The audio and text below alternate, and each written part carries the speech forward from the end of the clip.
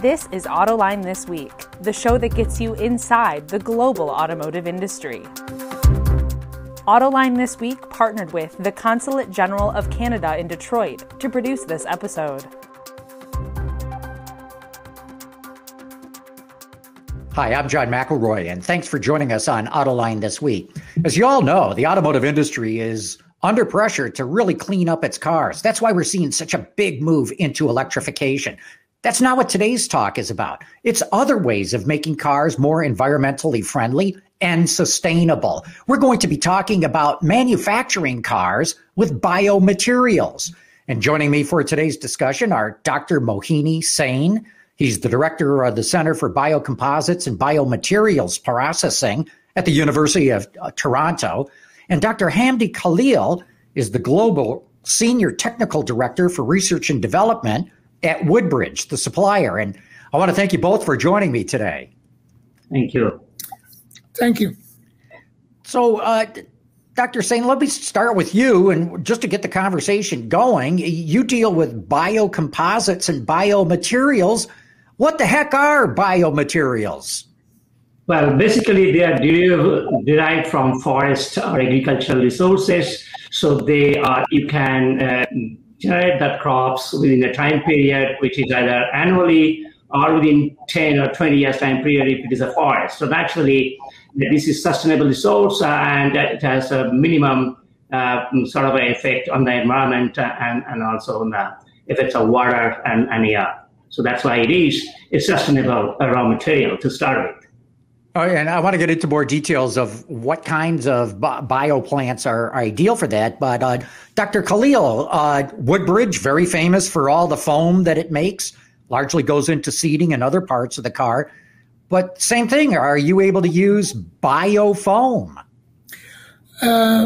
First of all, thank you for the invitation, and it's a good opportunity to participate in this exciting session. I just want to make one correction. When we say biofoam, actually the foam contains biomaterial. Biofoam implies that the main material is biomaterial, which is not the case. The biomaterial that we are using is used as an additive, as a certain percentage of the foam itself. And we have, as a company, actually pioneered the inclusion of biomaterials as defined by Dr. Sain into the manufacturing of the interior parts for the automotive industry. We introduced this material in 1995 prior to it becoming fashionable. And we have successfully by now millions and millions of cars on the highway and the speedways of both Canada and the United States and globally that contains certain percentage of renewable, sustainable material. It's not just renewable, but it's also sustainable materials. Mm-hmm. Dr. Sain, is it fashionable now? How much interest is there on the part of the automotive industry for biomaterials? Well, I tell you, irrespective of the OEMs, whether it is Ford or General Motors, I think overall there's a global awareness in the last 5 years because of the climate change. We have a climate change protocol that's ratified in Paris. Everybody looking at how to comply to the rules and regulations of the emissions. So therefore, having this renewable carbon in car as much as possible is not only become a fashion, but also it's become a reality of giving these automotive industries some sort of tool to reduce the emission and also use it as a carbon storage and get the credit for that. So it has two things. One is the credit they can get as a renewable carbon material, and at the same time, it is green. Which has definitely a perception out there that it's good, and it's social good, it's economic good, and environmental good. Dr. Khalil, you say 1995 you first came out with this material. Yes. What took so long for it to catch on? Was it cost? Was it doubts whether the material would be durable enough for automotive applications, or why did it take so long? Well, I would say it's acceptance. The automotive industry although very, very progressive and one of the most advanced technologically, but they are very conservative. When they introduce a new material, it takes a very long time to qualify, and it requires more data and working with the OEMs firsthand until they feel comfortable that you eliminate the myth of using, for example, natural resource into automotive seating, because the level of know-how and the level of awareness is not as high as on our side, where we have invested significant amount of time harnessing the renewable material and making products that can be introduced without sacrificing the performance. This is very important because it is not a matter of introducing biomaterial, but to introduce the biomaterial and maintain meeting the specifications, which is very, very rigid when it comes to the automotive industry as it relates to safety, as it relates to durability, as it relates to every aspect. I just want to add to what Professor Mohini said, that it is now desirable by all OEMs to have renewable content in their products, and they strive to increase this percentage of renewable content in the product, let it be a composite or individual products or the likes. But one has to emphasize that nobody, and I mean nobody, will pay for green or sustainable or renewable. So it becomes the challenge of people like ourselves, manufacturer of parts, and the academician like Dr. Mohini, to find ways by which we can create these materials, extract them economically, and introduce them without increasing the cost. That's very, very important. Very important to be understood. And we, in our world, accepted that challenge from the OEMs. So they put the ball in our court to provide the renewable content over the last few years.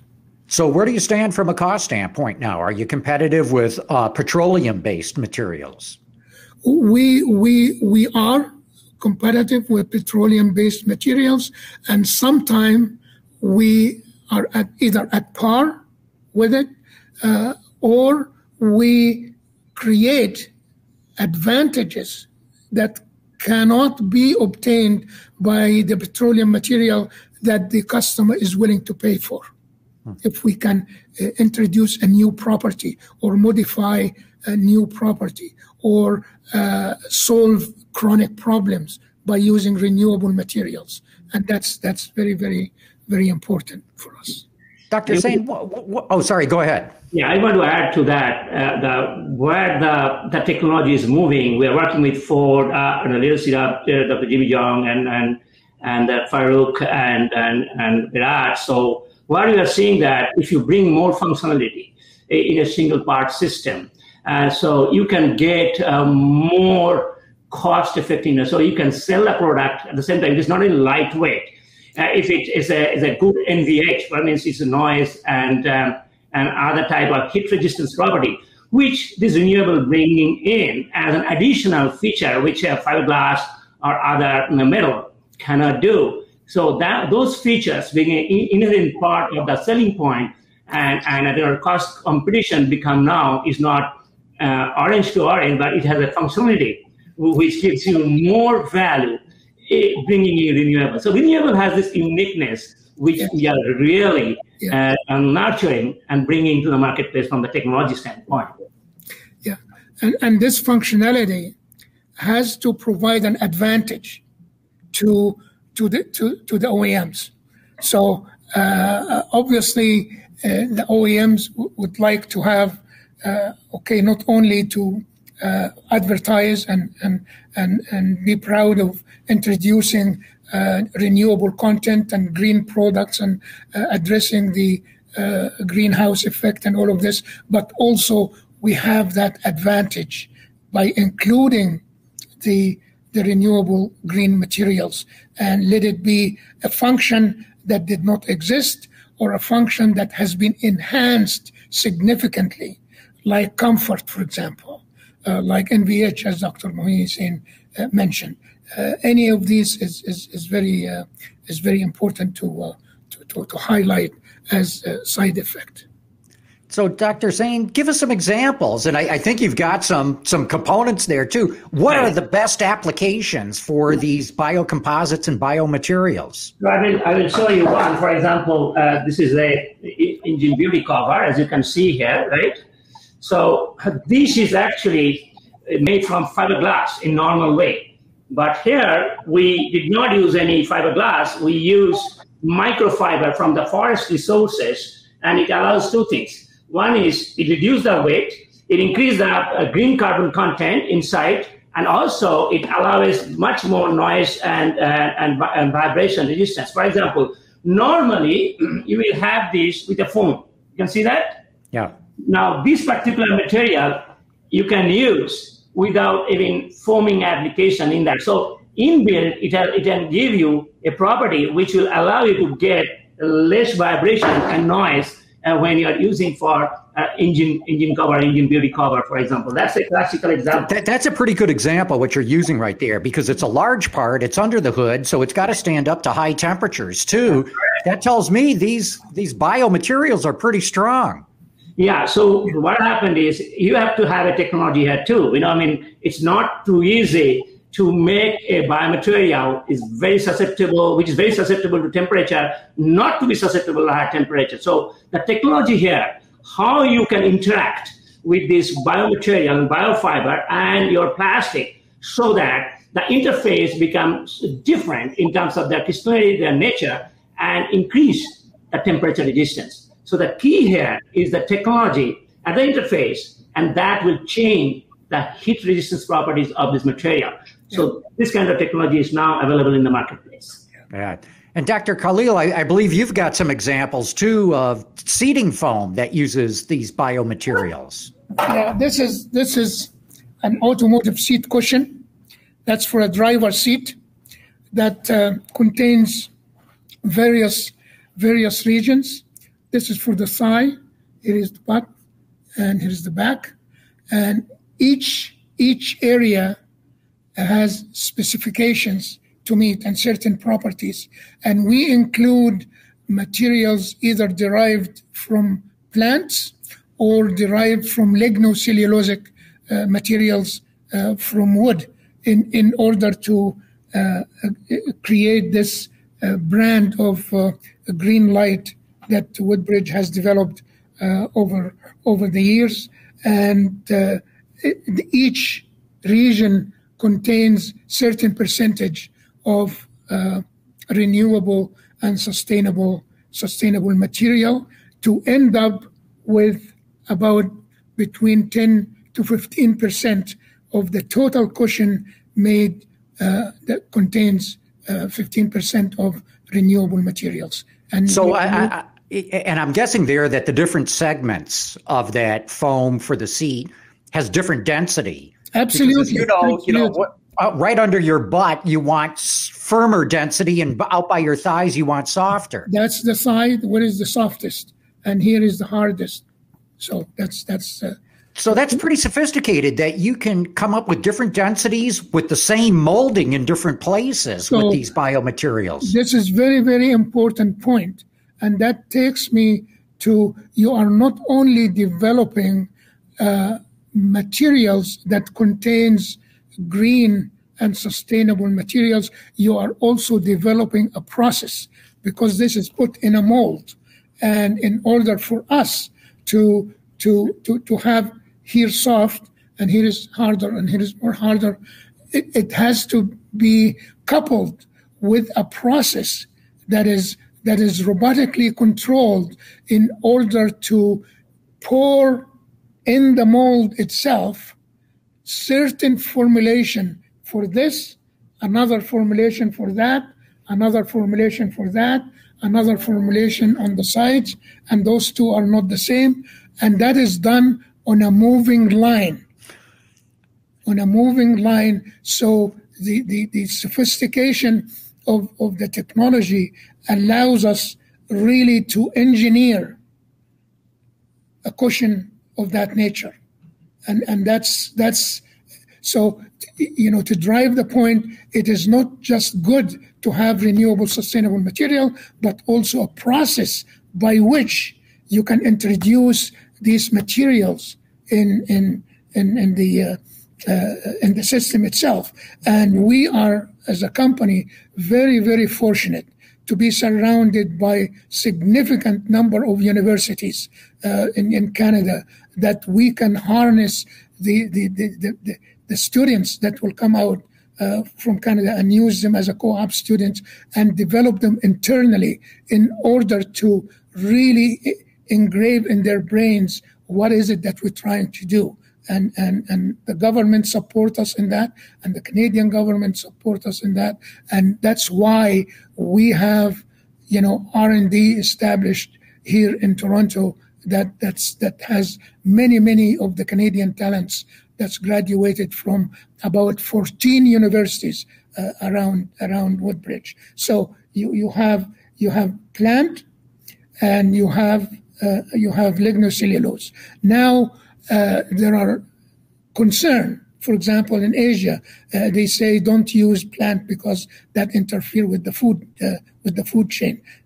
Asia and Europe. While in North America, we have surplus of these materials, so we can use it. So we have to adapt the technology in order to satisfy both the North American, the European, and the Asian countries, without really interfering with the food chain. And the benefit of having such a talent pool around us in Canada is really helping a great deal in that. Go ahead, Dr. Sain. Can I show another new technology which we are working with another company, Green Nano Composites, and it's a blue cam cover here. You can see that this is a hybrid technology. What we try to find here, it's maximum lightweighting at the same time bio content, which is in the nano level. So what we have done in this material, we have used very tiny cellulose from forest resources, which is known as nanocellulose, which are very hard to disperse. So very small amount of those nanocellulose being incorporated with recycled and reused carbon fiber. These are not actually very virgin carbon fiber. This is coming out from the other industries waste, and we combine them and hybridize them with a very unique technology. And now you can have this cam cover, which is very, very light. It's about 40% lighter than the conventional one. And it can also take the color. So we are working with Erin Glenard, we are working with color companies, and also with food and our technology group to develop this kind of material for the next generation electrification technology as well. So you can see that as we move, how much development is technologically happening, and this transfer of technology of this kind of products going to the marketplace, not only for the conventional powertrain, but also electrified powertrain will be extremely important for lightweighting, for increasing the carbon content, and also allowing reduced greenhouse gas emissions. So those are different technology coming into the marketplace. And this is a very exciting time, not only for us, I think for consumers, for industry, and also for academia who are involved in this kind of research area. That's a very sophisticated and complex molding right there. It would suggest that you could do almost anything. Or are there design constraints that designers and engineers have got to keep in mind when they're using these materials? That's correct. So we are working, for example, a product we have, we're working with Erin Glenard, which is a company. They sometimes find that a part which is sometimes it will be weak, in some cases. But you see that we allow design changes, fins in this case. So these fins allows us to have two different type of compositions so that we can justify the strength, performance, and functionality in this case. So So this kind of design is becoming very, very important. Sometimes we are doing hybrid design, where we can have a organic sheets compared with the carbon fiber and then biofiber, so embedded in one single system. So these are the design criteria which are becoming very, very important. So it is not only the material, but I think more important is the design. How you can combine different, in single part, different type of places, different components, and come up with a unique technology that will give the advantage, not only for the lightweightness, not only for the greenhouse gas emissions, but also functionality, which is very, very important. So these are the new and very transformative changes happening in the automotive and aerospace industry. No, I love what you're talking about. You're hitting all the hot buttons. Make it better, make it lighter, make it cheaper. That's excellent. Multifunctional. Yeah. Dr. Khalil, how recyclable is this, though? I mean, it's great to use these biomaterials, but what about at the end of life? Can they be easily recycled and brought back into the industrial stream? Yeah, usually the recyclability technology is slightly behind the development technology.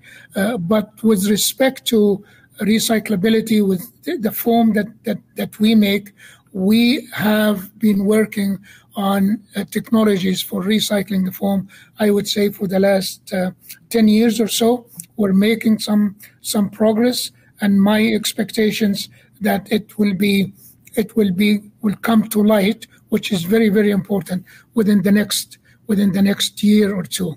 It's something that we are very, very conscious of in the big scheme of us trying to meet the United Nations sustainability development goals as part of our mission. And so recyclability is very important. On the other hand, there are products that have been already recycled and repurposed with the intent to provide ingredients that we can reintroduce in the product that we use. And that is also another avenue, not only through green and sustainable product, but the use of recyclable material and including recyclable content in the product that we make.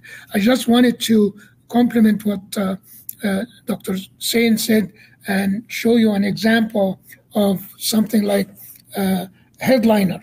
That's the headliner that you have on the top of your car when you're sitting there. That's the composite. It's a composite and sophisticated material. Currently, what is being used as reinforcing fiber is fiberglass. And fiberglass, in our opinion, it's the next worst thing after asbestos. So we are working with other producers of natural fibers, both in Europe and in Canada, as well as in the United States, to identify fibers that can be included in this structure as reinforcement in order to replace fiberglass. And that's a major undertaking we are pursuing in order to eliminate the use of fiberglass in these products. And we believe through the various fibers that Dr. Sain mentioned, we will be able to really make major success. And we are realistic, like if we can reduce 5% of fiberglass, 10% of fiberglass, 20% over a period of time, while maintaining the performance of the composite that we have, let it be a headliner or let it be any other composite, the progress is being made step by step in order to continue to maintain the specifications that we must meet, which is very, very important. Not only the specifications, but the cost, as well as the various performance material. There is another angle that's emerging, and we have been really leading this effort for the last 10 years or so, and that is the volatile organic compounds that's being emitted inside the cabinet of the car.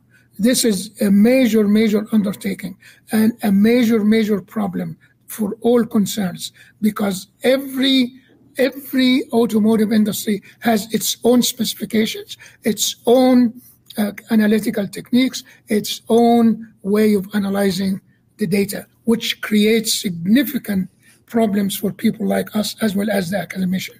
So what we have done, we put together a panel from major automotive manufacturers, major chemical suppliers like BASF, Dow, Huntsman, and Covestro, which is Bayer, and the producers like Woodbridge and Lear and others, to come up with what we call harmonized specifications in order to really put together specifications that we could meet without sacrificing the comfort as well as the safety of the passengers. Yeah, and I'm afraid we're running down to the very end here. I'm going to have to cut you off there. I'm sorry. That's okay. But thank you for both of your insights into this use of biomaterials and biocomposites. Very interesting. Thank you. Autoline This Week partnered with the Consulate General of Canada in Detroit to produce this episode.